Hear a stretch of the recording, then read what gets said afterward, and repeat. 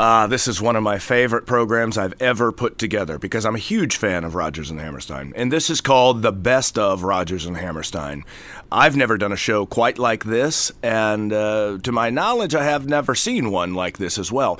And saying that is because I have chosen to include at least one selection from all 11 musicals that Rodgers and Hammerstein ever wrote. And they will be presented in chronological order. It just so happened when I laid them out that they actually flow and work as a concert. So it's really quite clever and very entertaining, but also interesting and informative to see how this pair of songwriters who were so influential to Broadway grew throughout their duo career together. Stephen, what makes Rodgers and Hammerstein such a powerful duo in your mind?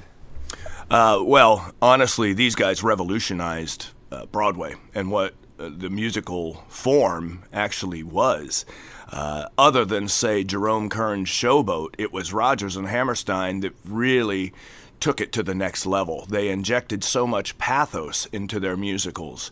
For one, a lot of, emotion, but also in the way of the storytelling, all of the songs are truly and completely integrated into the musical to advance the storytelling. Whereas beforehand, a lot of these musicals were simply built around one big star, almost like a review. And the songs would come up, and it was a lot like, oh, now we're just going to burst into song because it's time to have a song in here.